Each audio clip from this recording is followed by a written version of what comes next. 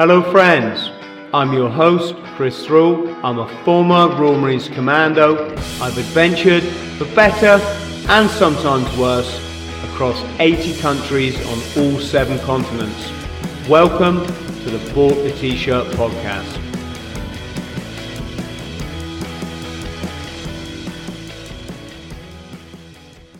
Chaz, how are you? I'm very good, Chris. How are you doing? Yes. Besides the technical issues we seem to be having, which apparently we're blaming that on Mr. Branson's broadband, everything's wicked, mate. Absolutely wicked. Thank you so much for joining us. You're welcome. Welcome. Thank you for having me. Well, it's the other way round, mate. I try and get guests whose life I want to be living, and yours life of adventure certainly seems one of them. Yeah, hopefully. Yes. You're on a boat, obviously. Yes, my friend Tim, he's let me stay on his boat while lockdown's happening. Obviously, I live in a van for the most part, and during this lockdown, obviously we're not very free to roam, so he's let me stay on the boat with him during this time, really. Brilliant. So there's 2 interesting things. What's it like living on a boat? And then I'm going to ask you, what's it like living in a van? It's good. I mean, the boat's stationary at the moment, so we're not cruising or anything, but it's nice. It's a nice little cozy place, got a log burner, and it's quite a nice atmosphere around as well. Everyone's sort of like, similar minded in the area. So it's quite a nice place. And living in the van, I like being able to move around, and it's easier for work, and I can park anywhere, and it's whatever I look outside the window is my home, if it's mountains, forests, rivers. So I just like to drive around and be in them places, really. Is it like a camper van or like a transit type van? It's a camper van, but at the moment I'm doing a new one up. I was living in a Mercedes van for a couple of years, and then I bought a big transit van, which I'm converting at the moment whilst this is obviously happening. So it's quite a big transit van, which I'm hoping going to be like the ultimate sort of expedition type home for me once it's finished. I stayed in a little tiny Toyota minivan that my friend had converted into a camper. He'd even put a triangle shaped double bed in, so it made more room at the back for cooking and storing your equipment. And he had all his snowboarding gear underneath the bed. I'll tell you what, it was one of the most fun things I've ever done was staying in that van. I drove all around New Zealand in it for a few weeks. Nice. Just really great way to live. Really. Yeah, it's amazing. It's amazing how much you can actually fit inside the van, and all these little nooks and crannies you can fill with different things. It's really good. So you are a fellow of the Royal Geographic Society, which is, history personified. Goes back to the days of British exploration when we were sort of first colonizing many parts of the globe. Yeah. I'd like to know, how as a young man, so as a boy, did you get the adventurous streak? What was it? Something you read? It's always a question I'm never fully able to answer. There wasn't really anything that happened in my life, I don't think, that made me want to be this sort of way. But I think genetically, just the way I am as a person, I just like to explore, and I always wanted to be outside in different environments. I always wanted to push myself further than other people. If I saw a hill or a mountain, I'd want to climb it. I'd want to be camping in the forest. I guess, there was some stuff, like I did a bit of Duke of Edinburgh, and I was in the Scouts for a while, and I just wanted to be outside all the time. And my parents were, the complete opposite. They don't really do much outdoor stuff. And I don't know where I got it from in that side of things, but I just always wanted to do it, and as soon as I got to an age where I could travel and go further, I just got a real taste for it, and I've never really stopped. Did you read adventure stuff when you were a kid? I guess so. Not necessarily about like real life adventure, more like like um, I don't know, sort of adventure storybooks and sort of similar sort of things that might want to inspire me. Like Enid Blyton, and sort of Famous Five and all that sort of stuff. Really, that Yeah, I guess. I read all of her sort of adventure type books because I just wanted to be those kids going away on these amazing mystery tours and going to Cornish Islands and finding hidden railway tunnels and all this kind of crazy stuff. But I tell you what had a massively profound effect on me was Willard Price novels. Okay. Did you read any of them? I haven't. No, I've never read any. Yeah. It's probably a little bit like the J.K. Rowling books. I reckon as an adult you could read Willard Price and still really enjoy them. He wrote about two boys, Hal and Roger, and their dad owned a zoo in New York. Bit of a contentious issue these days, but back then it was, we didn't know such things. But he would send his boys on expeditions around the world to capture rare species for his zoo, and as such, each episode or each book would have a whole adventure based around them, say in the African jungle, or in the Congo, or in Polynesia, diving, and all these. And I would sit in class with my exercise book like this, and I'd have the Willard Price book inside the exercise books, and I'd just be reading that the whole lesson. I used to read a book in a day. I think you've inspired me to want to read them myself now. I think it sounds fascinating. He's going to his Waterstones will see a spike in his books now. Yeah, I'll have a go at that. So, did you study anything upon leaving school or coming to the end of school that would help you go on to live this adventurous career? To be honest, I wasn't really that focused at school, and I think I was always just a bit of a daydreamer. I always wanted to be out doing stuff, and I wasn't really academic as such. And as soon as I sort of left school, all I wanted to do was just do, just travel and move around. And I remember working for like a show, like putting up marquees, traveling around doing that when I was 16, and I ended up going off and working at Butlins and just wanting to do so. I didn't really have any education in mind, and I remember doing a test at school that basically tells you what you'd be suitable to do education-wise, and I put all the information. It came back with animals, wildlife, sort of environments, and then for some reason the result was information technology, and I was like, how is that possible? And then I pursued a career I went to college and did computers, and I soon realized I didn't want to do that. I don't know how that came about. And then, I worked away at Butlin. But since I've, sort of focused more on what I really want to do, I've gained my mountain leader qualifications and various different outdoor sort of qualifications, and became an expedition leader and bushcraft instructor and stuff like that. So I was always going to join the military when I was young. That was the main thing I wanted to do, and I never did, but that was always something throughout school. I was in the cadets and things like that, and I always had a sort of eye to do that, really. Just going to say something, mate, obviously I get a lot of military guests, ex-military myself.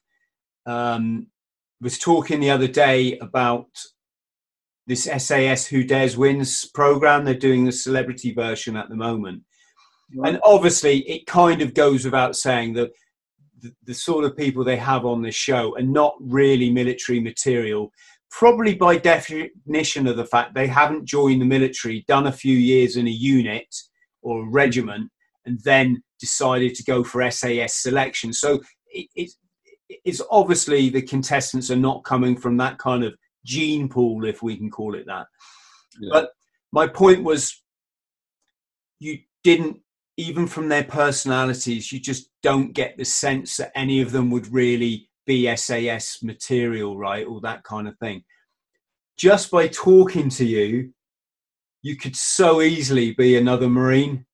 It's for anyone at home that's wondering, you know, what's the military put? It's this kind of, I don't know, this kind of unassuming, you know, humble sort of nature.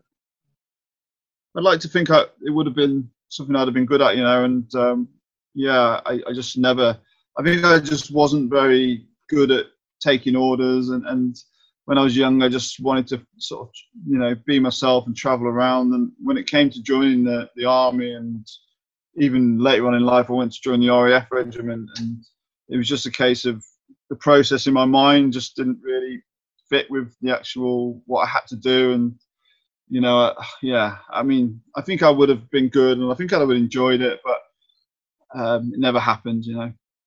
Mate, you don't have to follow orders in the Marines. That's why we spend most of our time in trouble. Well, I did at least. Yeah, I think I'd have been okay once I passed out and things. But yeah, getting to that. And so talk us through then, how did you get into your first sort of expeditions and stuff? Well, I sort of, obviously back when I was at school, I was doing like the DV and cadets, and I was sort of getting a taste for it. Really, hadn't really done many expeditions as such. And when I left working at Butlins, you know, I was working in kitchens there, and I didn't really have any kind of definite aim of what I wanted to do. And I ended up buying a round the world ticket. I went to New Zealand, Australia, America, Southeast Asia, and I just booked a ticket and I was gone. And after that, I couldn't really stop. You know, I worked in New Zealand, I worked in Australia, I travelled around, travel across Africa, you know, overlanding Africa, and I just travelled for about 8 years really before I even stopped and realised what I wanted to do. And then obviously came back home and started doing my outdoor qualifications and getting a mountain leader award, and focusing on actual expeditions. And you know, this last 5 years I've pretty much done some big major expeditions, and sort of the more I've done, the more extreme they're becoming, really. So when you went out in the big wide world, can you describe that for us? How was it rocking up in a foreign land for the first time, getting off the plane, putting your backpack over your shoulder and going for it? I always had a craving to do it anyway, and I always wanted to do something like that. So the actual lead up to it was a bit nervous because I wasn't sure what to expect. But as soon as I sort of stepped foot, you know, in a foreign country, and I started traveling and backpacking, it only took a few days, and I just felt amazing. You know, felt like this is what I want to do, and I just felt like I was anything that was on my weight, you know, the weight on your shoulders as far as things back home or people's problems and any kind of work-related ties, you know, all that's gone, and you're just free and you're traveling, and that's all you've got to focus on, really. So it felt incredible. And even to this day now, you know, I think of doing it, I feel exactly the same as I did then. You know, I've got that same exciting feeling about all that weight's gone, and I can concentrate on doing this journey and this sort of trip, like, really. I so much relate to you. Once you get to the airport, that's it. Yesterday was yesterday, and then you're living in the now. It's a real. It's like, and also there's quite a lot of. It's quite stressful building up to going away, isn't it? There's so much stuff, especially if you're leaving like property at home or whatever it might be. There's so much stuff you have to get in place, and I find, up into an expedition, I'm doing it right into the last minute. Literally, there's normally one or two things I'm like, I'm just gonna have to leave that, and then I go to the airport, and the second I'm in that airport, my bag's checked in. I'm in a different mode. Yeah, exactly. Free. I mean, yeah, I think because I lead expeditions, there's always so much to organise as well, and you know, I think me living a minimal lifestyle with a van. You know, everything I've got's in that van. I have to find something to park in that's obviously safe, and then, you know, all these other little bits and pieces like getting your visas, getting your equipment, getting your sort of anti-malarials and whatever else you need. There's a list of things that you need to do, and once you've got that in place, you know, you've got no real worries. Well, I haven't. I guess people with like homes and things have got more to worry about. But yeah, So, it's really good. Chaz, traveling. Let's start with what's been your most alarming moment. Were you ever afraid for your? Well, I mean, I don't mean your expeditions now. I mean, you're traveling the world. You can get into some bloody precarious situations. There's a section in the Lonely Planet guidebook called Dangers and Annoyances, right? And it lists all the things that a backpacker needs to be aware of so you don't get ripped off, murdered, raped, or well, dead. Dead is murdered, but I'm saying it twice, folks, just so you know, right?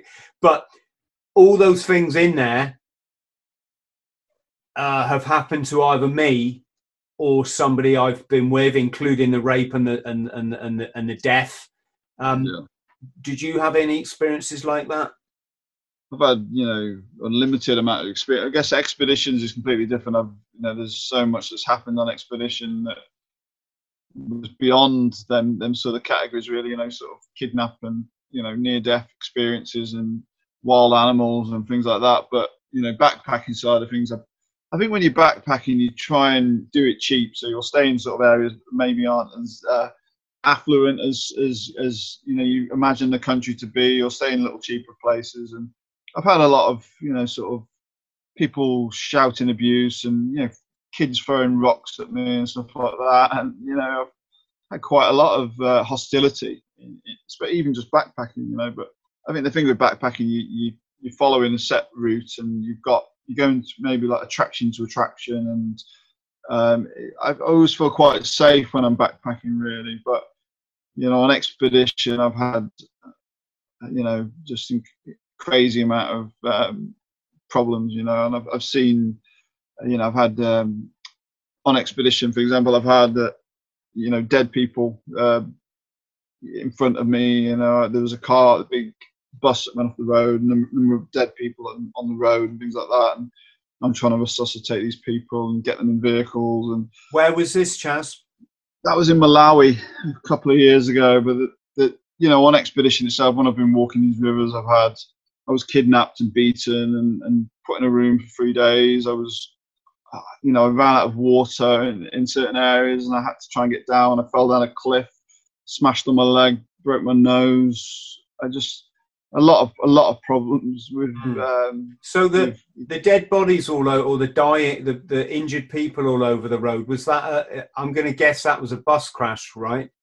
Or it was when I was leading an expedition a couple of years ago. We were driving along, and everyone in the bus was pretty much asleep, and I was sat in the front with the driver, and I could see in the distance there was a you know, and you sort of half think, is it really happening? I could see a minibus circling in the road and going down this hill.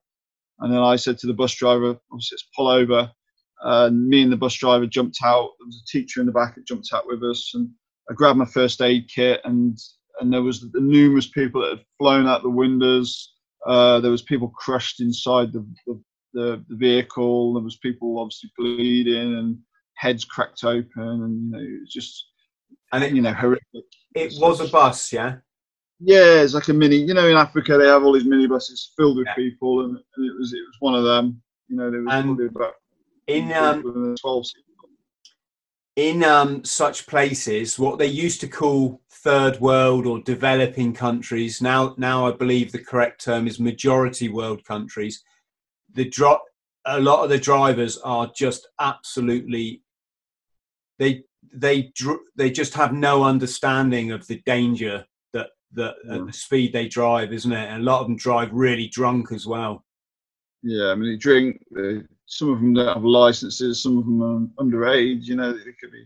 There's some dodgy. I mean, I remember being in one minivan, and this was in Zambia. We were getting a lift from one point to another, me and a friend, and this one bus driver we were with. There was loads of these minivans, but the one we were with, he must have had a dispute with another bus driver, and before we knew it, we were being chased by this other van, and then these other cars joined the chase, and we were getting the minivan driver we were with. He was going off road, and they were following us, and we were thinking we were all going to get shot down or whatever. And in the end, he crashed the bus I was in into like a load of coal, charcoal sort of sails, and luckily he crashed where the police were, but they dragged him out of the car and they were whacking him and beating him, and he was unconscious. And me and my friend in the back of this van were just like hearts in our mouth. It's just, what is going on here? I've driven a few times actually. I've actually driven up because I think I cycled down it's called the most dangerous road in the world. If I remember right, it's Bolivia. It's one of these roads where they've had to carve it out of the mountainside because there's it's just a steep jungle, vertical cliff, goes down at times hundreds of feet, or hundreds of meters, and the locals still drive like absolute idiots.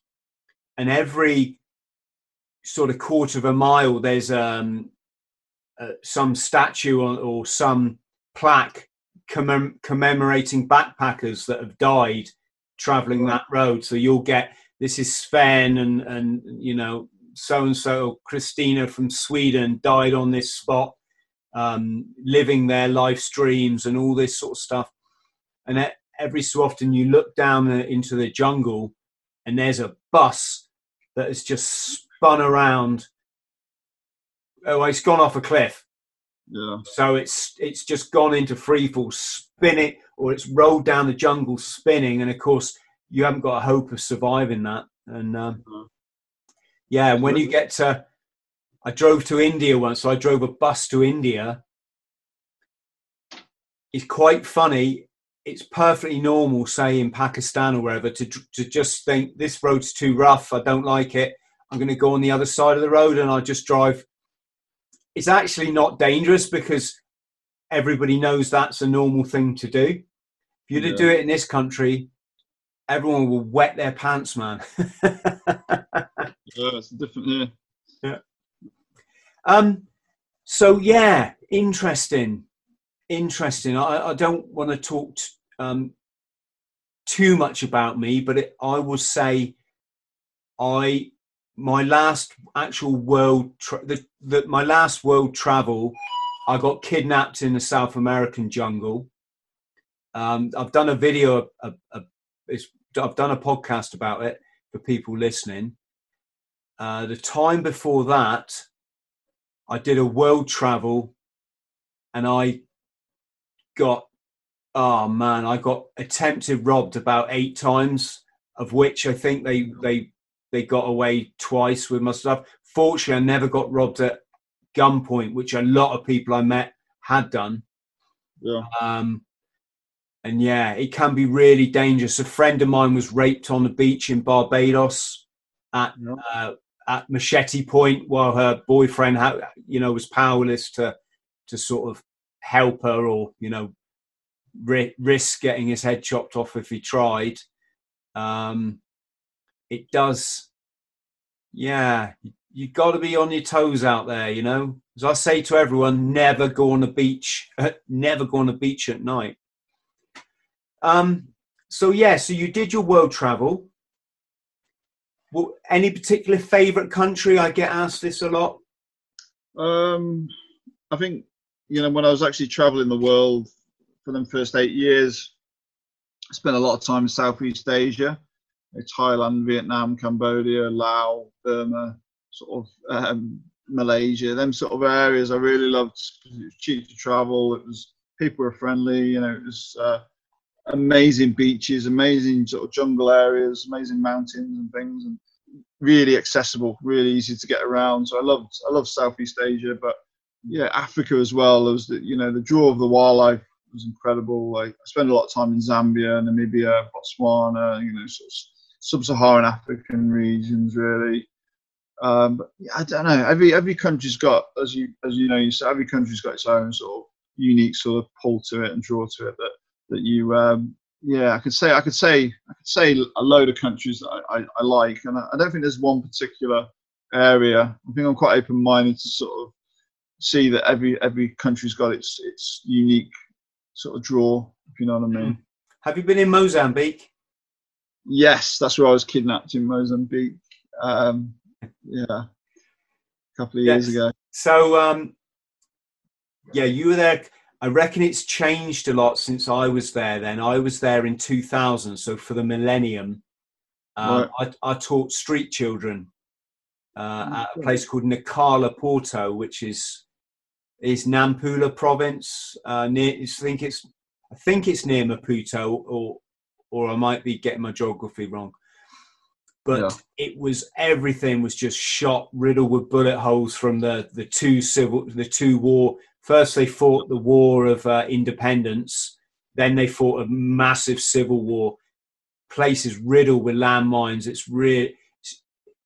It's a real shame. You see all the old colonial architecture, and I'm not defending colonialization. What's that word? Colonization. I'm not making a judgment on that, but I'm just saying the old Portuguese buildings were beautiful. The streets were all boulevards, so all tree lined. Yeah, incredible. But I'd be interested to go back there now to just see how much it's developed because it was ripe for tourism, except for the landmines. Obviously, you don't want to put your beach towel on one of them. But yeah, tell us about your kidnapping. So it was when I was walking the Zambezi River, the length of the Zambezi. I had to go. Basically the last sort of third of the Zambezi goes through Mozambique, and I'd had several warnings about going to Mozambique about the two political parties that were still fighting, and there was a bit of a civil war happening, especially in the Zambezi region where I would be walking as well. So when I got into the country, I had some sort of help from some local sort of lodges and things, and they would guide me some of the way around Lake Horabasa. But as soon as I reached a part where I was on my own, I walked through a village, quite a really remote village. And what happens, obviously, in Africa, they call you in and you speak to the headman, the chief. They want to know why you're there, what you're doing, etc. And that process was happening, but they were speaking Portuguese, so I couldn't fully understand the whole conversation, what was going on. And they had someone translating a little bit for me. But there was about 300 people around me in the end of this sort of meeting. In the end, they didn't believe my story. I was grabbed by a load of guys, dragged along the floor. They were kicking me and whacking me. And next thing I know, I'm in a room, a mud hut in the middle of the village, locked in. And I was there for 3 days. The third morning, one of the guys that was being quite reasonable, I managed to talk to him a few times. He let me out the third morning to go to the toilet. And I had all my stuff with me, and I just went. I just continued out the village, and I didn't look back. Bloody hell! So you escaped? Yeah, I guess it's an escape, isn't it? But I guess I think what it seemed like with him is he wanted me out of it. He didn't know what to do. No one really knew what to do with me, I don't think. And with him letting me out and me walking off, I think he looked like, what do I do? What do I do? But then I think he was also relieved that problem was now solved, if you know what I mean. So I was gone. Hopefully that's what he thought. But when they were dragging you through the village, Chaz, you must have thought your number was up, didn't you? Well, this meeting had gone on from like 4 p.m. till 11 at night, and I've been sat there, my bag and everything, just waiting for an answer if I can go through the village and if I could sleep in the village, etc. Which I did, obviously, but so I didn't really know what was going on, and there was a lot building up to it, and a lot of aggression. People getting quite aggressive and quite angry. And when I got dragged in the room, I really, part of me was just tired and frustrated. So I was happy to be in the room, but then also I didn't know what was going to happen. It was really difficult to know what was going to happen at that point. You can see, can't you, why bloody travelers and tourists go missing in such places. Yeah, definitely. For our audience listening, you need to factor in here that superstition and witchcraft is massive. It's still as prevalent in Africa now as it ever has been in history, simply by the fact that development, and again by development, it's whatever you interpret that as I'm sure Chaz has got an idea of what Western development means as well. But you know, when I worked in Africa, it was a village. Everyone lived in mud huts. They played the drums every night and danced around a fire, just like the Tarzan films that I saw when I was a child. And when a white man, in Mozambique they call it a kunya, when a white man comes into the village, it's like, is this guy bringing the diseases with him? Because they don't understand things like typhoid. So there's maybe a typhoid epidemic and there's people dying left, right and centre. They see a white person, so basically a ghost. It's like in their minds, you're bringing the disease into the village. Do we need to chop you up and, you know, with our machetes and kill you? And it seems like you had a good guy there that bailed you out, Chaz. Yeah, I mean, there was another guy that walked with me for a while in Mozambique. He's an ex-military guy, and he was walking, and he went off in a different direction, and we sort of split up eventually. And he said to me after that he'd been beaten as well. He was dragged along the ground by some villagers, beaten, and they tied him up in a village. And the police came, so he was lucky because they managed to get the police in. And the police said that they thought he was a vampire. They'd never seen anyone, and you know, these sort of, like you say, witchcraft, and they see people like, you know, white guys walking through the village, and they're obviously very suspicious, and that they're really unsure what we are and why we're there, really. Yeah, my friends in my fellow workers in Africa got they had their pickup truck. They call it Shapper. Everyone travels on the back of pickup trucks as well, don't they? And they got pulled over, and the villagers were like, "What are you doing coming through our village? You're bringing the disease with you." And it was quite, you know, you get apprehended by, 30 jet black men, you know, Africans with machetes, and there's the language barrier and everything. It's a frightening position frightening position to be in. Did you see, Chaz, there was a documentary. It was a guy doing one of your kind of trips where he was walking some treacherous route. And at one point, he hooked up with another couple of guys. I don't know if it's like an Ed Stafford type of adventure. But anyway, at one point in the film, he just sits down and he does a piece to camera.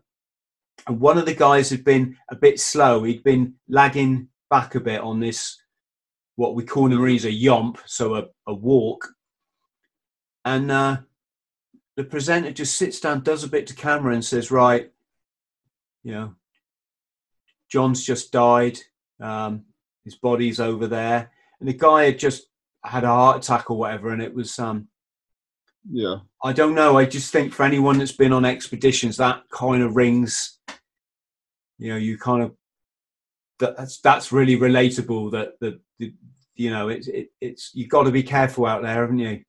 Yeah, I think that was actually Leveson Wood when he was walking the Nile. He had a couple of journalists join him. One of them was Matt Power, and one of them was Jason Florio.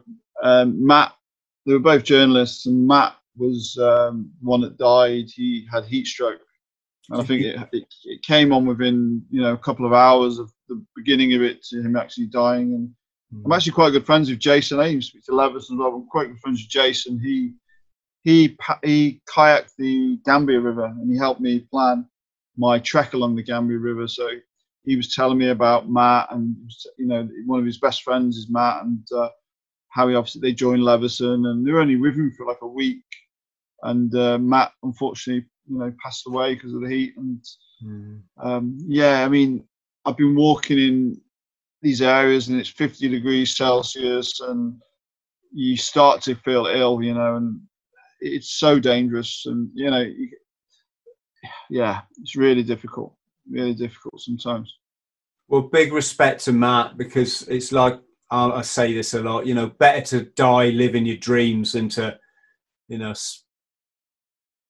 you know, than to stay in a stay in a virtual prison at home. But Yeah. that heat stroke is an interesting thing. I used to like running in Mozambique a lot, and one day I ran along the beach for about 5 miles. And it's so, as you know, it's a different kind of hot there. It's not quite as hot as when I was in sort of Pakistan and in the desert in Arabia, but it was so hot. I think I overheated my core, and it was only because I was running alongside the sea, which is quite warm in itself, that I kind of had my safety net to just go and run in the sea at the end. But this horrible, overwhelming heat comes over you, and you feel like you're boiling your body, don't you? Yeah, I mean, I one of the, I said earlier about having nearly died a couple of times, and one of them was due to heat stroke. And when I was walking the Zambezi River, there was an area where basically after the Victoria Falls, it drops into a huge gorge. This gorge is about 150 miles, and it's really steep and rocky. And I was walking down there for a couple of weeks, and it was so slow going that I didn't really have enough food. So I tried to climb out of this gorge, and the hottest time of year was when I was walking. The only water was in the river. So when I climbed out of the gorge, I ended up trying to take a shortcut because obviously I was going so slow in the gorge. I tried to take a shortcut. I ended up getting lost and sort of going up and down these little hills and really overgrown sort of land. I tried to get back down to the river. I was faced with a cliff and I couldn't get back down. And by this point, I'd run out of water and it was 50 degrees. And I ended up trying to find shade, trying to get helicopters to rescue me on my satellite phone. I couldn't get any of that. And I ended up drinking my own piss, drinking my own urine. And I sat there, contemplating, am I going to live? Am I going to die? And in the end, I was just drinking my urine. And I went back to this cliff. And that's the time I fell down a cliff as well. I sort of pretty much jumped and grabbed onto rocks and roots at the side of the cliff. And I pretty much thought to myself, I'm going to die. I may as well die just trying to get down this cliff instead of sat, in my own sort of heat stroke phase. And I ended up getting back down to the river and jumping in the river and drinking about 5 liters of water in about 10 minutes. And but luckily I didn't die, but it was really, really scary stuff, really sort of overwhelmed. That day was a massive wake up as far as expeditions and, danger, really. Hey, that should be on everyone's bucket list. Save your life by drinking your own urine. Yeah. Sod the bloody skydiving, the tandem skydiving. Drink your own urine, folks. Yeah, it's good for you. Were you not worried about getting giardia from drinking from the river? Or was that, obviously you had to save your life, but. I was drinking from the river the whole time, really. What I use is a water to go bottle, which is a filtered bottle, which, you can filter out any harmful chemicals, bacteria, parasites in the water. And I was using that, but I think after that episode, because the Zambezi, after the gorges, it's really fast flowing rapid. So luckily, I think that area is quite safe to drink as far as drinking African river water. But yeah, I just didn't really, at that point, I didn't really care about anything except for getting water in my system. I was drinking my own wee and stuff like that. And as soon as I got down to that river, I just needed to get that water in my body as quickly as possible. And I didn't really think about filtering or anything. I think I would just drink, get it in. And I had to sit in the river and cool down for about an hour before I could really focus. And yeah, just thought about survival and trying to do it as quickly as possible, really. I bet. So let's talk about some of the sort of practicalities. What distances? You've walked 2 rivers now, is that right? 3 rivers. So Zambezi River, the Gambia River, and Madagascar's longest, the Mangochi River. Wow! It not trying to sound like Boy's Own or anything, but is that any kind of world record attempts or anything?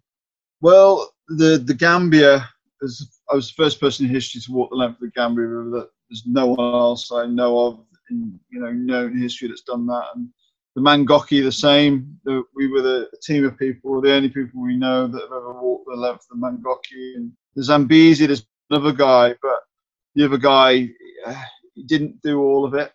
I probably shouldn't say that, but there was sections he missed off, and he's labelled as being the first person, but I know I walked the whole river, so maybe I am the first person to walk that river. But yeah. Wow. Sorry, I'm just going to write. So the Zambezi. Yeah. The Gambia. And the Mangoki. I want to Google that when I finish speaking to you. Yeah, I mean, the Mangoki River is Madagascar's longest, but that expedition, me and the team walked across Madagascar as well, from coast to coast. So it was like a 2-in-1 expedition, really, walking, east to west and following the longest river in the country, a world first. And Zambezi is obviously is in It's in 6 different countries. It's 2,000 miles long. It goes through Zambia, Angola, Mozambique. I'm just looking at my map up here. Yeah. Gosh, yes, I can see it's the river's on the map. Big old river. Yeah, I can see that one now. It goes down into Zimbabwe, is that right? It sort of borders Zambia and Zimbabwe for quite a long time. Yeah, okay, yeah, I can see it. Into Mozambique, yeah. Yeah, finishes in Mozambique.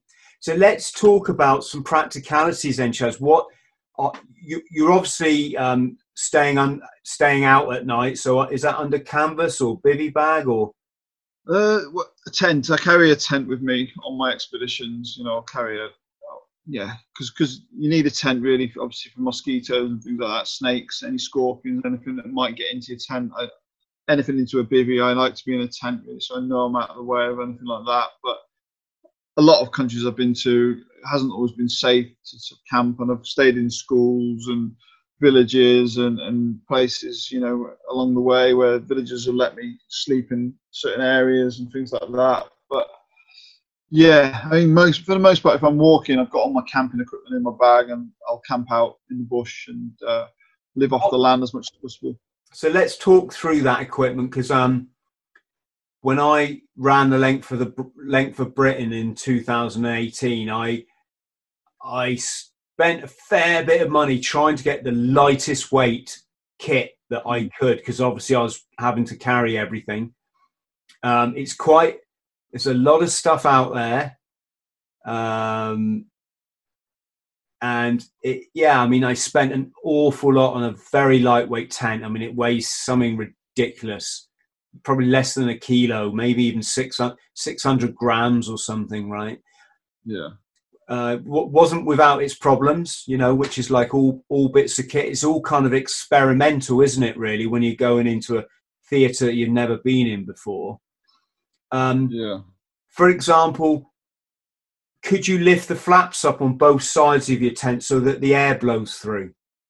Well, I've had different tents on different expeditions, and similar to yourself, there's a Terra Nova Zephyrus 1 Light or something like that, and that one, was it Zephyrus? Oh no, Laser Photon. A Laser Photon, so it's about 600 grams, and that one just opened up on the one side, but it was really small, sort of compact tent. And that actually broke on the Gambia River walk, and I had mosquitoes coming in the tent. It was a horrible night. But then the last one I used in Madagascar, and probably what I'll continue to use now, is an MSR Hubba Hubba, which is open on both sides, and it's freestanding, and you can sit up in it and things. It's a lot bigger. So it might sound silly to people listening, but if you can't get the air to blow through at night, you're sleeping in an oven, and just having that breeze across you makes all the difference in your recuperation and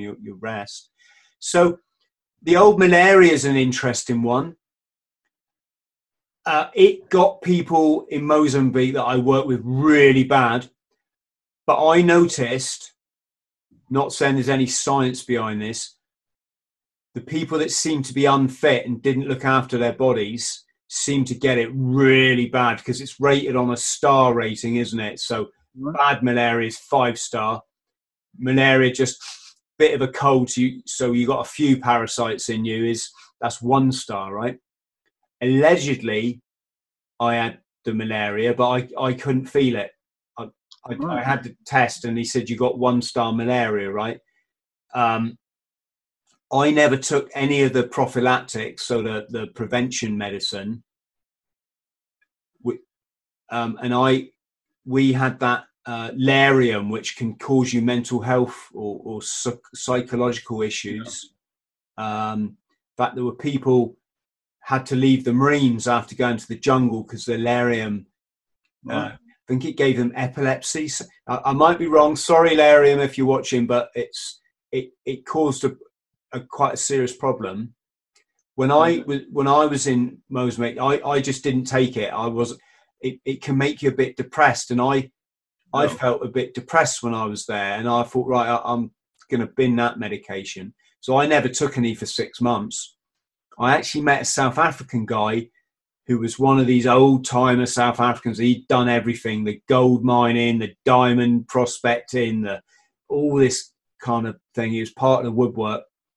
And he was like, his approach was, well, the whole continent in Africa can't take malaria medicine all the time. A, they can't afford it. B, imagine the effect it has on your body after a lifetime of taking that, right? He said, I don't take it, I just take the cure. And so that's what I did. I just took the cure, i.e. the prophylactic, which is supposed to prevent it, is also the cure. But then again, cerebral malaria is different from body malaria, isn't it?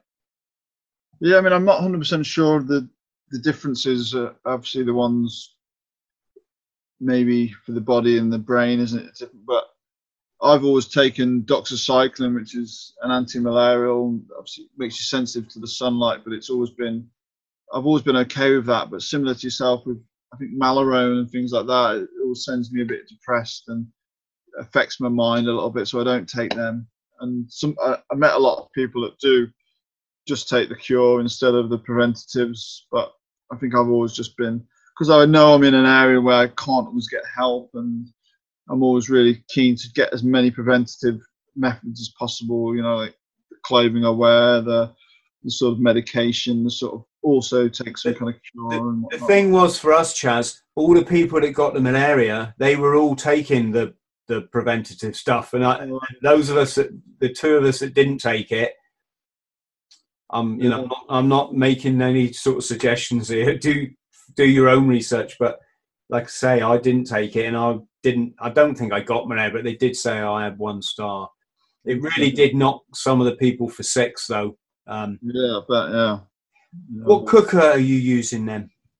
On my expeditions, the river walks, I've taken just a Trangia pot and cook on fires, just because there's no way of getting fuel, there's no way of really carrying too much. So I'll take a little Trangia pot with a handle, and I'll just make a fire at night, and I'll cook on the fire. That's pretty much all I do, really. Nice. Yeah, in the UK, I'll have the jet boil and things. But is that like your 3 pots, your 3 pans with your gripper handle? Yeah, I mean, you get like a set, don't you? But I just take 1 pot, you know, 1 sort of smallish pot, which is enough to, you know, put rice or pasta and things in it, and then I'll cook over the fire, and then just wash that. And that's also my bowl, my, you know, everything. That's just what I use, one bowl, and yeah, that serves all purposes I need, really. Even if I can't get, you know, to the river and have a wash, I can sometimes fill that and just wash my face and things, and it's got multi-use to it, and it's light, you know, really light, and sort of titanium pots I think they're made of. And yeah, pretty good. And do you use any sort of sleeping bag, or just a sort of sleeping bag liner? Depends on, you know, sometimes obviously in different countries it can get quite cool at night in the bush in Africa and the Zambezi, the sub-Saharan regions. They do have a bit of a winter where it gets cold at night, so I'll take like a free season sleeping bag for the most part, which compacts down quite small. And but if I'm going to a country I know it's going to be there summer, it's going to be hot, I'll just take a 2-season sleeping bag, or even a sleeping bag liner sometimes, just to cover yourself and get a bit of comfort at night, really. Yeah, I got a Mammoth 3-season, and it's folds down to about that big. It weighs something silly like about 400 grams. Or yeah, I think Mammoth bought out a Jungi. Have you heard of a Jungilac? No. Oh, Jungelak was a wicked. I think it's a Norwegian brand.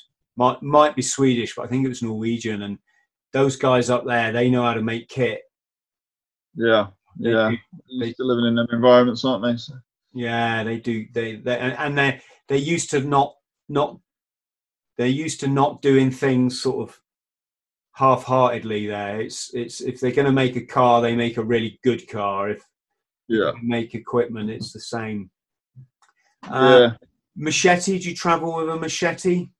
No, no. And I think obviously it's difficult to take them on a plane and things like that. And yeah, I've never really used one, to be honest. I don't.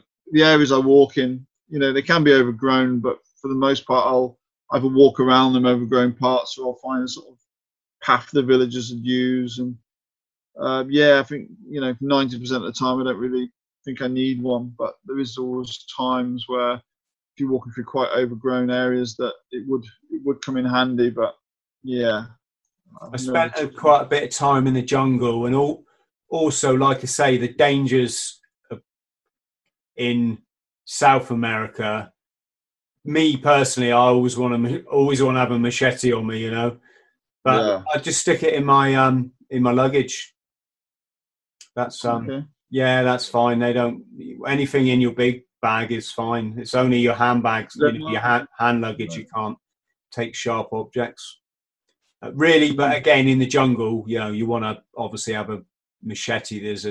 They always say if there's one bit of equipment you want for survival, it's a machete. Everything else you can, you know, fashion from the machete. So, any particular kind of backpack you have, or is? I mainly use low alpine sort of air zone bags, like a 35 litre, 40 litre. I don't use more than 40 litre really. It gets, you know, obviously the more you spend, the more small the equipment's going to be, you know, lighter it's going to be. And I do spend quite a lot on my expedition gear because I want to be walking comfortably, and I want to make sure, you know, I can do the walk and be comfortable really. So I do spend quite a lot of money on equipment, and you know, low alpine bags. I've got the Air Zone backpack, and they're normally pretty good. They're big enough to put everything you need into it as well. I've done nearly all of my traveling with a low alpine rucksack. Yeah. When I ran the 1,000 miles, I bought a second-hand one on eBay, identical, and I just chopped it all down. I chopped all the stuff off it that I didn't need. Even, you know, you can get 2 rods that run down the back to stiffen your backpack. I put those on my my bandsaw in the garage, and I just sawed one in half, and I just used a thin bit either side just to, again, up half the weight of that. Yeah, good bags they are. They got a really nice high. The shoulders are quite a way above the waist belt, so you can get a nice comfy balance between your hips and your thing, which for load carrying is incredibly important. They are comfortable, yeah. I think that the longer you obviously do expeditions, that you try different bags, different kit, and when you find something that really works for you, I guess it's what you need to stick with. And the low alpine Air Zone bags I've always used, especially for the last 3 expeditions, that I know they're going to be reliable. I know they're not going to give me any problems, and I know it's going to fit everything I need to. So, yeah, they're good. I'm dying to ask you, footwear. Footwear, similar to sort of the bag, as far as, you know, getting experience of using different footwear and giving you problems, etc. And the Merrells I've used. I think the last expedition I did, walking across Madagascar, I had Merrell Chameleons, I think they were called. They were like the waterproof version of the Merrell Mobes, is it? Yeah, Merrell Mobes, like the breathable walking shoes.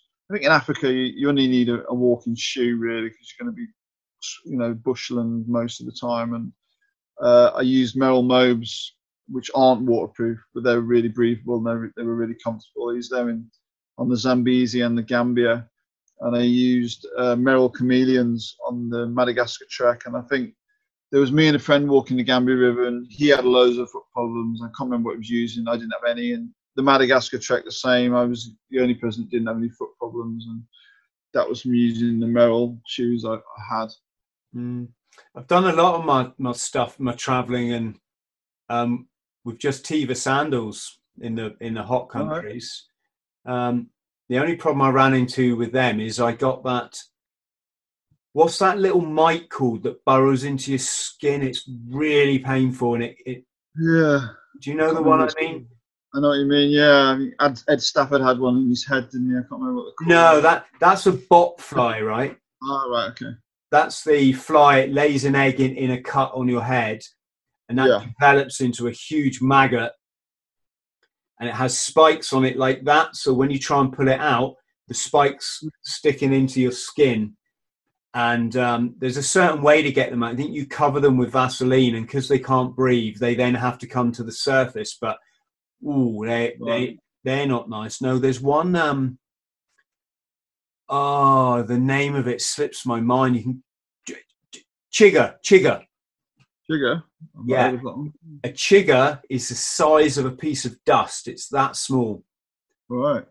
And it bites into your skin. And then you develop a little blister underneath it, but the chigger stays there in a little black spot. And within no time at all, it's this intense, horrible pain. And you've got to get a knife and you've got to cut them right out. I don't know exactly. Yeah, you've just got to cut them out. And if anyone watching, if you go on YouTube and look up chiggers, there's actual footage on there of doctors that have gone to villages in Africa where the people are just infested with them. Like their whole skin is, it looks like you've got some like smallpox or something. It's that the skin becomes so bad, and the doctors painstakingly cut these things out one by one with a scalpel. And we're talking thousands, sometimes thousands of the things. No. But yeah, I got those in Central America. I think it was in Guatemala, I think it was. Yeah, that was one time I wish I probably had trekking shoes on or something. I'll have to look into that. Yeah, never heard of them. Yeah, they're not recommended, you know. So yeah, and what else? Practicalities. What is there any kit that is vitally important to you? I take a satellite phone. I think most of the time I'm pretty much in the middle of nowhere on my own as well. So I don't have any kind of support vehicles, any kind of support team, and having a satellite phone is something that obviously can save my skin if I need to. Yeah. Have you heard of SatCase? No. I use an InReach, Garmin InReach. She's just a messenger, but it's quite cheap and light, and it's quite reliable. So. Okay, I'm going to write that down and have a look at that. Yeah, my friend Baz Gray, a former Royal Marine Sergeant Major, he skied to the South Pole last year, and he's an ambassador, I suppose you'd say, for a company called SatCase. Okay. And it's a black case. You open it, put your mobile phone in, close it, and then it becomes a satellite phone. Very good. Yeah, I don't know which of the kind of internet functions you can use, if any. But I believe you can. But yeah, it's just your phone functions as a sat phone then. So SatCase, if you're watching and you're looking to sponsor a podcast, I'm your man. Yeah, I love one as well. Yeah, they're good. 2,000 miles. What sort of mileage are you doing a day? On the Zambezi, I think I averaged 20 miles a day. No, maybe not that much. Yeah, I mean, some days I walked 30 miles, some days I walked 10 miles, sometimes I walked 2 miles, depending on the terrain, really. And depending on the terrain. And sorry, my Zoom was playing up. Yeah, it's depending on the terrain, really. And if I'm walking like in the gorges, for example, I was walking on really sort of bouldery areas, and then I was walking in swamps sometimes, and then I was walking through. Sometimes there'd be dirt tracks which I could do, 30 mile a day on, and just depends really. I think average probably about 20 mile a day, maybe, or a bit less. How much does your kit come to in total weight then? I think I try and keep it around 10 to 12 kilograms, ideally, if I'm doing a long journey and I know I want to be comfortable. Yeah. 10 to 12 kilograms, really. Yeah, that's manageable. Yeah. And what kind of navigation? In Africa, you know, along the rivers, for the most part, I'm following the river, so I've got a sort of natural navigational path, but I'll carry a road map, which doesn't really give me much detail, but it gives me a rough idea of, you know, distances between each town and things like that. And I'll rely on local people. And also my mobile phone, I'll have maybe a couple of apps like Guru Maps and different mapping apps on my phone, which I'll use if I want more finer detail about where I am exactly. But a lot of time it's just following the river, relying on local knowledge, and using the paper map. So I've got a point to aim at. If you know what I mean, maybe this town is where I want to be in 3 days, and I say to the villagers, which way am I going to go to get to this town? And you know, following the river, you're always going to get quite a clear path as far as where you need to be and stuff like that as well. And Chaz, what's how do you feel being out there on your? I mean, bloody hell, you're in a not necessarily always a risky situation, but like you said, there's no one's going to come running to help you if you need it. Yeah. How does that balance against the kind of feeling of being at one with nature and living your dream? And I'm guessing you like your own company, obviously. Yeah, I think there's definitely a mixture of feelings. As far as sometimes I know I'm in an area where it's really dangerous. You know, maybe there's a lot of wildlife in the area, or there's potential. You know, like you were saying before, there's a lot of areas I walked through where I knew there was a lot of witchcraft practiced in that area. I knew there was potential danger from people, and sometimes I'd be walking on the edges of national parks and I'd see elephants. There'd be lions, there'd be buffaloes, and I knew that, you know, I'm on my own. If anything happens, I'm in a lot of trouble, really. And them points, and when I'm going through them sort of areas, I'm always on edge a little bit. But then when I'm just walking in a sort of normal environment, I'm quite happy and content just being on my own and just walking. And but it's a mixture, you know. You have to, doing an expedition to that caliber, you have to really put yourself in the right mindset to handle anything that's thrown at you. And the Zambezi River, that was just had to be the case all the time. I was either getting problems with people, animals, the environment, the heat, the terrain. You know, there was always something I had to sort of really be strong-minded for to get through in that time, really. Are you doing research with fellow explorers? So from the Geographical Society, are there other guys? I mean, there are obviously other people that have walked rivers because we've seen it on television, haven't we? Or we've seen documentaries. Yeah.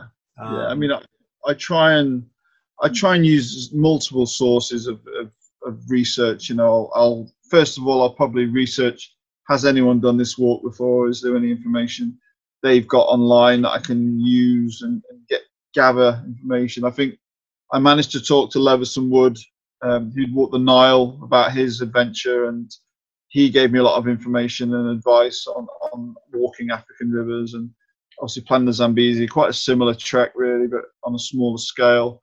But he gave me a lot of advice, and I spoke to other people that had walked. I spoke to David Lemon, who walked the Zambezi before, and got information from him about his experience. And I spoke to people that had kayaked the river. I spoke to several, but I also read, you know, information on the river and the different towns, the different cultures. There's different sort of potential problems I might encounter, and I did a lot. I think it took about 2 years to research the Zambezi and to actually get myself doing it, if you know what I mean. Wow. Because I mean, the kayak in the rivers, that's inherent with danger in itself, isn't it? Yeah, it's a completely different sort of thing to walk in the river, but they've obviously going through the same places. And I'm quite jealous sometimes when I see people on a boat, they're just storming past, and then there's me walking through the swamps on the outskirts of the river. And you know, there is definitely swings and roundabouts with these different modes of transport, really. Yeah, a friend of mine and I were cycling through the Baltic, so Estonia, Latvia. What else are we talking up there? Lithuania, isn't it? And we stopped in the forest for a few nights, and we built a raft, a proper big. Well, it had to be a big raft because it needed 2 adults on it, and both our bicycles and our ruck, all our panniers and equipment. And we sailed down the river for 3 days living on this raft. Absolutely brilliant. Every now and again, a kayaker would just come flying past us, living the high life. Yeah, that was fun. So I guess the question on everybody's mind is, what wildlife have you seen, and how come you haven't been eaten? I've been quite lucky, I guess. I've been charged by elephants before. I've had lions sleeping outside my tent. On the actual Gambia River trek, one of the main reasons why no one's ever walked it is in the middle of Senegal. There's a huge lion park which we had to walk through, which is, the Gambia River goes straight through it, and we had to get guides permits to walk through that area. And there was lions everywhere, and these guides obviously were sort of leading the way, and that was really sort of dangerous and risky. But Zambezi, I had lion prints outside my tent, and they were there. They were there all the while. And there was one episode where I was walking along a track on the edge of a national park, and I could see elephant dung and tracks everywhere. And to the left of me, I heard all this crashing of trees just collapsing to the side of me, and a big bull elephant was storming towards me, obviously coming towards me quite a fast pace. And luckily, to my right hand side, there was a bit of a dip in the land, so I jumped down there and climbed at the other side. And luckily, the elephant didn't go beyond that point and just sort of looking at me, and I was backing off, sort of thing. But really close encounters of snakes, numerous amounts of snakes, and how many black mambas. Yeah, I was going to say, how many black mambas have you seen? Well, I've seen one that I know was a black mamba. That was when I was walking through a really overgrown forested area, and I was sort of following a small little trail, and as I was sort of going amongst the trees, I heard all this rustling to the side of me, and this snake sort of stood up next to me, and it was a black mamba. And luckily, this snake just bolted off the other direction, and my heart was in my mouth, sort of thing. And obviously, if I'd have been bitten, I'd have probably been dead within however many minutes or how long it takes. But it's really sort of close encounters, really. They rear up like cobras, don't they? And they can really go very fast. I saw two in Mozambique. One of them just come right past where I was sitting outside our accommodation. It just went right past in front. Another one, I was walking down the track. It came out into the middle of the track, and it put its head right up about a foot and a half, looked around, and then it seemed to move like the Loch Ness Monster across the path. Yeah. One night, my friend came running into our room. I shared my room with a Hungarian chap, Zsolt. Zsolt come running in. Chris, come quick. We went outside. We took we use candlelight a lot because obviously electricity goes off, and there's not a lot of it in Africa anyway, but in certain parts of Africa, I should say. I think we took a candle outside, and there's a puff adder right outside our door. The reason they're so dangerous is they don't get out the way. They just stay there, and many Africans stand on them, don't they, and lose a leg. Yeah, they're really camouflaged, and they'll just sit there and tracks and things. Yeah, gosh. So, and the bull elephant, you say it ever so calmly, but that must have been That's Yeah. frightening.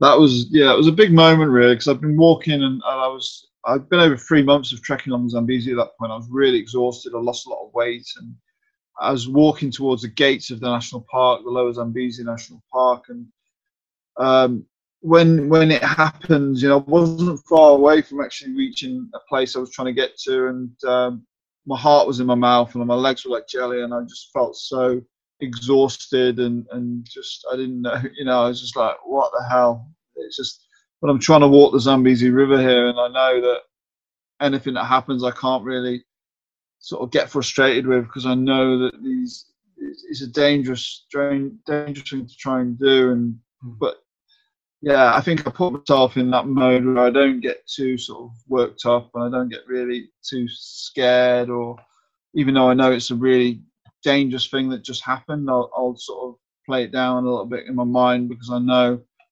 that it was my own decision, and I didn't really get injured by it. And I love animals. One of the reasons I walk these rivers is to raise awareness for wildlife and things like that. And I always like to think there's some kind of moment between me and that animal at that time. And he's a huge creature, and he didn't attack me, and he didn't go any further. And I had to respect the elephant for not doing that. And in my mind, I sort of don't play it as being a really scary thing, because part of me is like, nothing happened, but it could have happened, and it's a good story. It's obviously saying now that these animals aren't, they're wild, and they are dangerous, and the fact that he did stop and respect that he wasn't going to kill me, I was thankful for. And it's that bit of a cliche, isn't it? But the most dangerous animal is the mosquito, and that's the one that people just generally don't tend to be afraid of. And what about our friend the crocodile? Have you seen many of those on your river trips? Yeah, a lot of crocodiles. Walking along Lake Corabassa in Mozambique, there's not as many people as, so the crocodiles would come and rest on the shore quite often. And every time I turned the corner, there'd be a huge crocodile on the banks. And every time I reached the river, I had to drink from the river, so I'd have to always approach cautiously. And I've seen a lot of crocodiles, but they've always just kept themselves to themselves. And when we were walking across Madagascar, we had to walk through a lot of rivers every day. We walked to our neck in river water, wading through rivers, and there was a lot of crocodiles in Madagascar as well. And that was something that was really sort of overwhelming, that we had to do that, and potential risk of crocodiles obviously eating us and stuff. But wow, during that whole expedition, we only saw one crocodile, and luckily it wasn't when we were walking to the river. I'll tell you a funny thing, Chaz. When I worked in Mozambique, the nearest town was called Nacala, and that was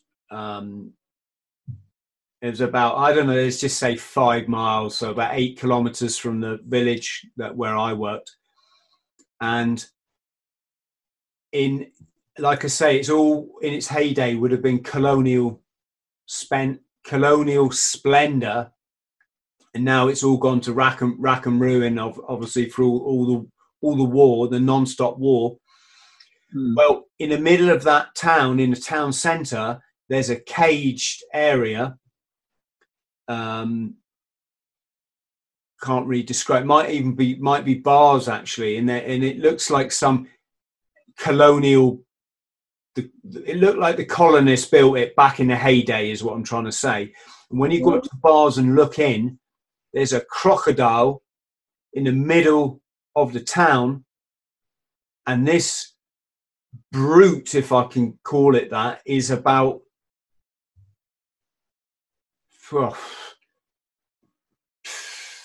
12, 15 feet long. Huge. Just like the ones you see in the old Tarzan films, right?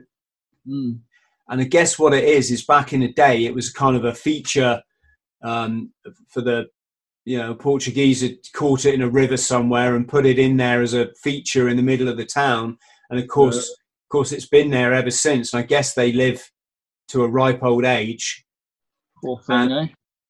And yeah, and I mean, it was a poor thing. It was horrible. It's one of those situations where the crocodile rescue man needs to go and get that thing out there and give it some Yeah, dignity, because the locals would just get dogs and throw them over and, you know, feed it stray dogs and stuff. And it was full of, like, it's I guess it was a swimming pool back in the day for this thing, right? It's all just now full up with litter and dead dog carcasses and stuff. It was pretty pretty vile, really.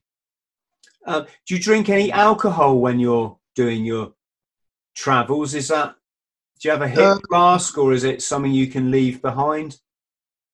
Yeah, I mean, I don't really drink very often anyway, just in general. But I think if I finish an expedition, I'll sometimes have like a couple of beers at the end. But yeah, I think when I'm on the expedition, I'm very focused on what's going on and the actual expedition itself. And I'm probably a little bit boring in some people's eyes, as far as, you know, I'll just do the expedition. I'll happily just do it in a natural manner. And there's not really many opportunities to get alcohol as well. Some of the areas I've walked, and the local villagers would drink whatever juice they concoct, you know, in their houses and things. And Palm beer, palm beer, and palm wine and palm whiskey.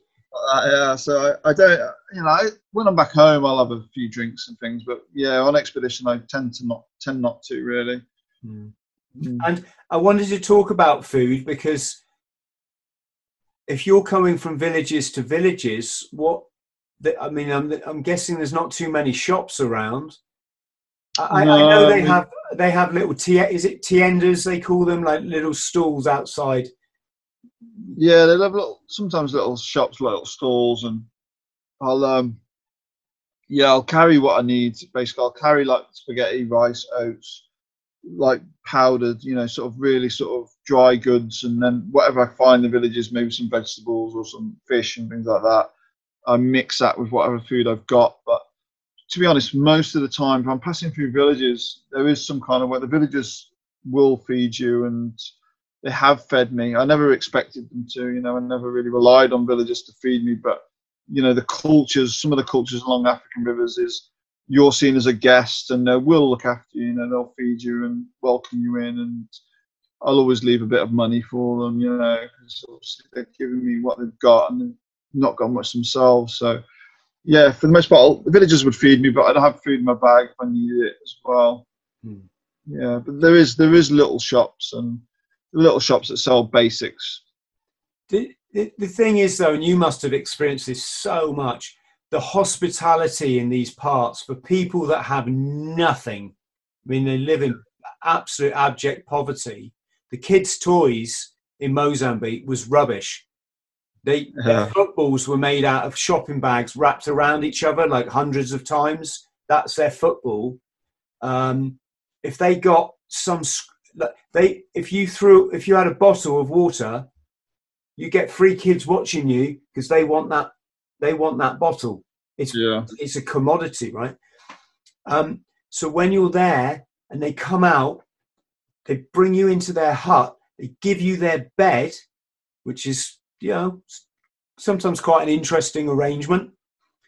And of course, they go and get their chicken, or their best chicken, which is, you know, that's like us going and getting one of our cars or our motorbike and giving it to a complete. I mean, it's a big, valuable, very valuable part of their life, and they willingly will sacrifice. You know, not sacrifice. The chicken gets its neck snapped basically, and they cook it up for you, don't they?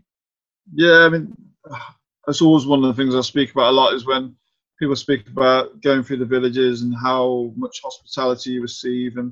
But there is a huge contrast. You know, I went from villages where I'd just be overwhelmed by the way I was treated, and there'd always be an element of shock, especially if they'd never seen a white person in their village. They'd be shocked and sort of overwhelmed, and eventually that would calm down. It'd be excitement and joy that they've got a visitor in the village.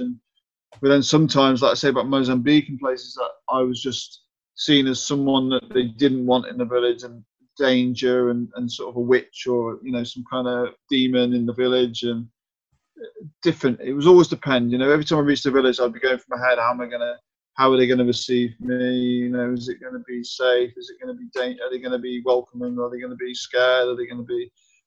But yeah, I mean, they've got nothing. I think one of the things that frustrates me about the UK or a lot of the world is that how much we think we need and how greedy we can be, you know, as human beings. And you go over there and they've just made like say a little football and that's it. All the kids are entertained. And if for example, you gave them a sweet or a biscuit, they're going to share it around every single child in that area.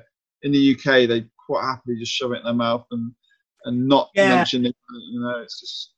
Perhaps I could make a point there, and it's about Islam. And I've seen some,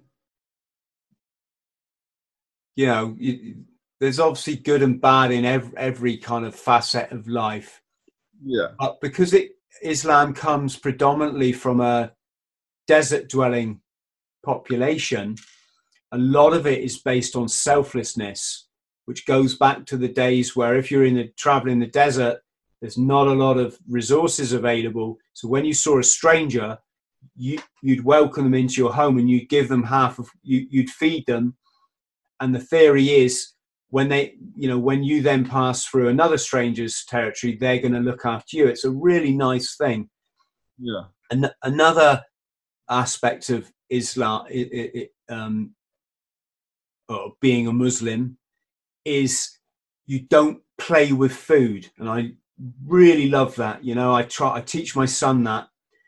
You know, you'll see a lot of Western television programs where they're physically wasting food just to get a cheap a cheap 2-minute laugh on the television set. I mean, I don't mean chucking a pie in someone's face, but you know, this kind of this just immense ignorant waste, not realizing that there's children where you and I have been that are starving to death that would give anything for that waste. The throwing the stuff in the fridge away. I mean, it's get a life, folks. Smell it. If it smells okay, you can eat it. Don't go by the sell by date. If it smells okay, you're gonna be fine. You know, not chicken, obviously. Fish and things you got to be careful with. Hence why shellfish is part of Islamic culture, isn't it? You don't eat shellfish, I think, and that comes from the days where if you tried to take it into the desert, it would really get poisonous very quickly. But yeah, it's that kind of thing where you travel around the world and you take you bring some really nice philosophies home with you. Yeah, it does open your mind. I think travel in general, it's just anyone that travels, even if you go away for a few weeks, you know, it broadens your mind. The more you travel, the more sort of open you are to different cultures, beliefs, ways of life. And to be honest, the negative side of it is the more you come back, the more you see that people aren't open-minded and can be a bit selfish and self-centered, and we haven't got the cultures that we probably did have at one point, and they've died out. And these places you've just been to, and you've seen how welcoming they are and how humble and kind they can be, and coming back to sort of, you know, not even saying hello to you on a bus or something. You know, it's quite demoralising sometimes. But not just a bus, mate. In England, your bloody neighbour doesn't even, you know, your neighbour doesn't. It's not just they don't say hello to you; is they try and avoid you coming out of the house. This is how corrupt our minds have become by our culture, and it's undoubtedly. This is the thing, travel broadens the mind. It can narrow your mind in some ways, but you go to these cultures that have nothing and they have the biggest sense of community, they have the biggest sense of looking after their family. If a child's parents die, it's got extended family. It doesn't have to go through some foster or adoption thing that's put in children's home and gets its brain screwed up for life. That woman there is his auntie. That woman... If you go in a village in Africa with one of the children, you say, "Who's that?" "Oh, that's my auntie." "Oh, okay." So, and the next one, "Oh, who's that?" "Oh, that's my auntie." "All right." "Oh, this one." "That's my auntie." So you got a lot of aunties. No, what it is every woman in the village it has a duty to look after that child, and it's beautiful, beautiful part of culture, you know. And take our way of life, all these gizmos and gadgets that just corrupt the mind and destroy young people's futures and their thinking and their visions and their, you know, stifles their achievement by just corrupting their dreams. You can see where we're going wrong, can't you? Oh yeah.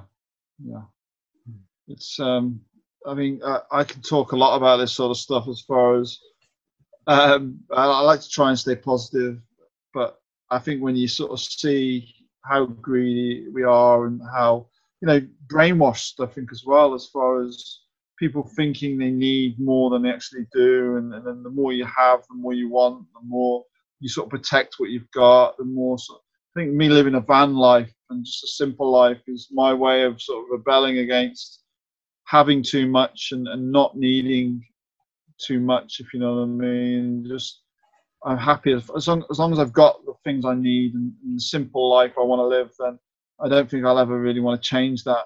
And I think you see people all around that just got more and they want more, and even just like maybe, you know, little things like the sofa's a couple of years old, they want the new range. It's fine, you know. It's just, you know, no, I want this. You know, no. Well, the other thing, Chas, that you must appreciate that I certainly do. I've travelled the world. And if you were to work my budget out, I spend less than $2.50 a day, so about £1.75. I've done skydiving, still within that budget. Advanced scuba diving courses. I've been to every single country I wanted to go to, every single one.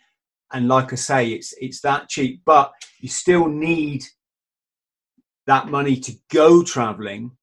And if people could understand how much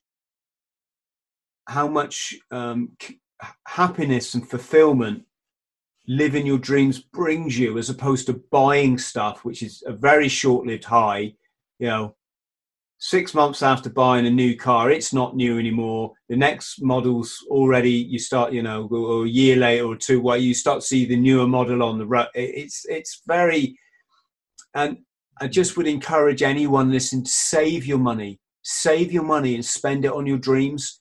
Don't be tempted into taking out the car loan that you're going to pay 495 quid a month for the next, you know, 10 years or something. Just use it for your dreams, for your hobbies, your adventures, your traveling. What's it like when you've done this trip? It's 2,000 miles, say, and you see the ocean. I'm guessing this is a scenario you must have seen. Yeah, I mean, it's always a strange day. I think, you know, obviously towards the end of an expedition, you're craving to see the ocean, you're craving to sort of get to the end destination, and then when you see it, there's a mixture of, wow, you know, obviously I've reached it and I've completed this journey, but then also, what now? You know, like you sort of stop and you think, you know, all I was saying about when you leave everything back home, it's gone, and you get a bit of a realization when you've reached the ocean, but now you're going back to the stuff that you hadn't have to worry about for the past whatever months. And I don't know, it's a weird feeling. It's really hard to describe, to be honest, that you're on a high and a bit of a low at the same time, and mix of emotions, and you want to go and relax, but you also want to take the moment in. And it's not always an easy thing to do, get to the ocean, because on the Zambezi I got, you know, logged, it was mangroves, and then as soon as I got to the end, I was getting, the tide was coming in, I was getting trapped on the beach, and then I was like, trying to wave fishermen down. It's not always the romantic ending you think of. And the Gambia and the Madagascar trip was a bit different. We finished on nice coastal areas. And I'm guessing, Chaj, there's bull sharks in that area as well, aren't there?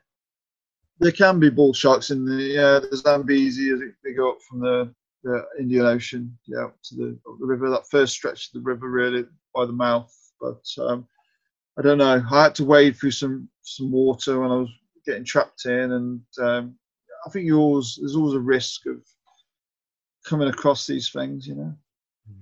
Mm. And have you done anything in the sort of Scandinavia or the Alpine region? Any sort of cold weather stuff? I did an expedition where I walked and hitchhiked to the northernmost point of Europe, which is Nordkap. So basically, from the UK, I had £100 budget. I got a £9.99 flight to Oslo, and I walked and hitchhiked to the northernmost point to film and admire the Northern Lights. Up a few years ago, now it was -40 or something, coldest we had, and I've done a few cold type environments, but nothing I'd consider too extreme. You know, I think in some people's minds that was pretty extreme. But did you say you walked to the north? Yeah, walked and hitchhiked. So the aim was to just do it cheap. So we didn't really have any money to do much. So what time of year did you? I spent many years in Norway, so I'm fascinated. What time was it? Summer or winter? January, so it was winter. Ooh. That's January. Cold to be hitchhiking in January, mate. It was cold, yeah, really cold. And did you get on skis at all? No, I just walked. Well, it was roads, tracks. You know, when we got to the north point, we had to walk the last 70 kilometres through snow-drifted roads. The roads were closed, and it was quite tricky. But we didn't have. Yeah, we just normal walking boots. Yeah, I've been thinking about that because I ran the length of the UK. I'm going to cycle the length of America, or mountain bike the length of America next year. Right. That's the plan anyway. And then I'm thinking to do the sort of triumvirate, the can't think of the word, but the golden trio. I might ski the length of Scandinavia. Cool. Be good. Yeah. Well, you got to, you're only as young as you decide to make your life, if you ask me. It's life full of adventure. Yes. And can you explain what is bushcraft? Bushcraft, well, basically it's living off the land, isn't it? Living off, surviving off what you've got in your environment. So the bushcraft I teach is normally forest-based and building shelters, making fires, foraging for food, making traps. Just sort of getting water, obtaining water and things like that. And basically just living off your surroundings. And like you were saying before, about more of a natural way that ancestors used to live. And is it fair to say as well, it's rekindling a lot of very important skills that we've lost, due to technology, skills? Yeah, I think so. I think we've obviously nowadays most people are sat at home on the computers and sort of out of touch with the actual real natural world, and it's going basically just chucking yourself into the natural world and living the way that people would have done, in the forests a couple of 100 years ago, whenever it was. Yeah, and obviously, I guess we're talking Ray. Got to give Ray Mears a mention. Yeah, I think Ray Mears, and then they've highlighted it, haven't they, and made it more popular nowadays. Yeah, I do like. When I first saw Ray Mears on television, I thought, bloody hell, I can just watch this. I could just watch episode after episode. It was. He's done some great TV work. Wealth of knowledge, doesn't he? Yeah, he wanted to join the Royal Marines. Funny enough. Right. Yeah, I don't know if it's a medical reason he couldn't join or what it was. You do meet a lot of people that say my mummy wouldn't let me. I don't think that's you, Ray. Sorry, I'm not going to slag Ray off because I want him to come on the podcast. All right. But, and I made my first bushcraft blade last year. I think it was might have been a bit before that. That because that's something that when you understand the sort of what can we say, the idea behind a proper bushcraft knife, like cultures of Inuit sort of cultures, indigenous cultures have used for many years. Yeah. And the importance of having a sharp knife, isn't it? Yeah, it's important to be able to do everything you need to do, whittling your wood and things, and cutting your whatever you need to cut, really. Yeah. And can you make fire by friction? I can do like a hand drill and a bow drill, but it's something I don't do very often. So I wouldn't say I was amazing at it, but I can do it. It's surprisingly hard work, isn't it? Yeah, it is difficult. I've never managed to do it simply because I've always picked the wood myself in a forest, and I'm probably picking the wrong material. You can buy it, I think, online. You can buy fire start, bushcraft fire starting kits where they've already chosen the right wood for your drill and your base plate and stuff. And in what capacity then are you leading expeditions, Chaz, and doing bushcraft? So I haven't done much bushcraft for a while, but I normally in a forest environment, I get a big group of people and we build shelters, we make fires, etc. School groups as well, like large school groups. Expeditions. I work for an expedition company called Outlook. I take students every year on expeditions, mainly in African regions, doing like a project in the country, doing a trek in the country, and doing activities like normally sort of wildlife based, sort of safaris and things like that. And also my own expeditions. Like I say, the Madagascar trip was an expedition I put together with a team, and I led that team across Madagascar along the Mangoki River, and just wherever really. How was it being in a team as opposed to being solo? Because that's a lot more implications, isn't it?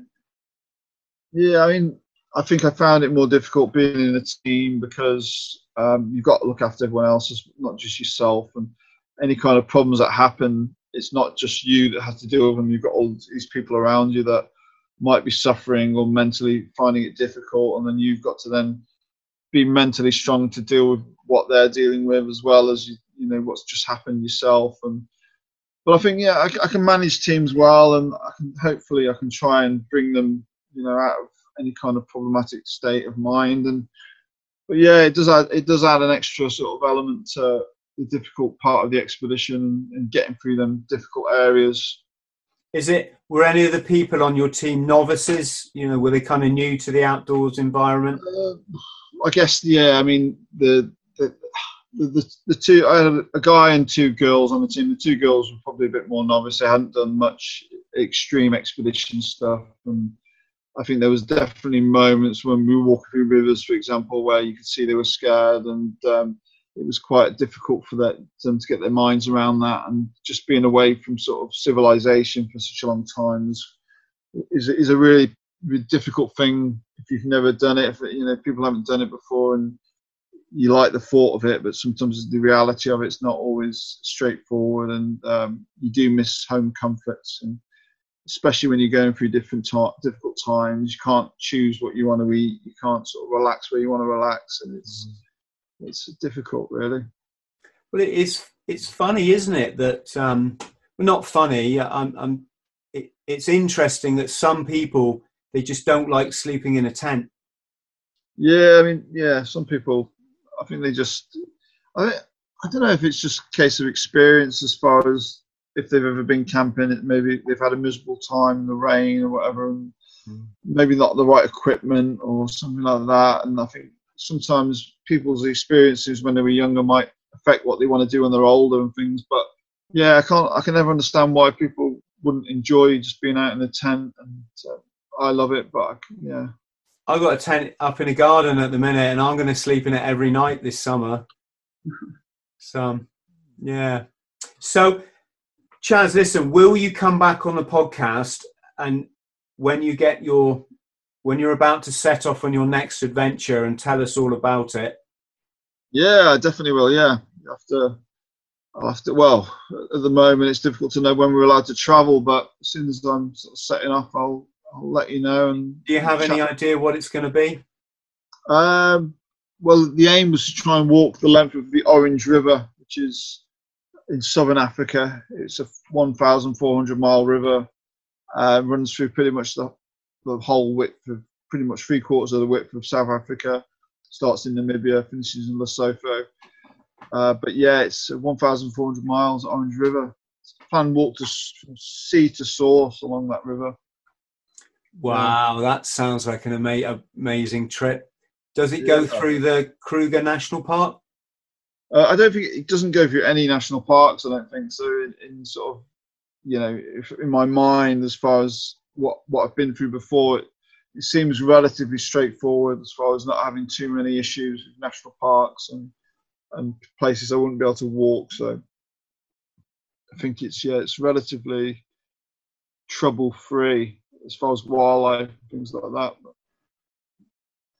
Brilliant. Well, I won't wish you the best of luck now. I'll do it when you come on a podcast and tell us all when you've got all your planning down, and that'll be interesting to hear that.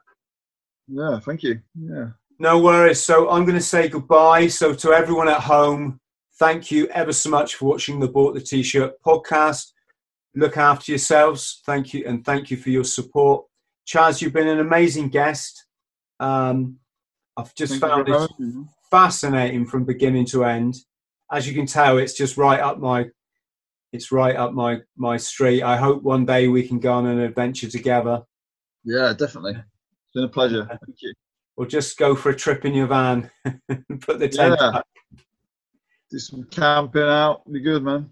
So yeah, Chaz, all the very best. Massive thank you again. Let's speak soon, yeah? Cheers. Cheers, mate. Right. Cheers.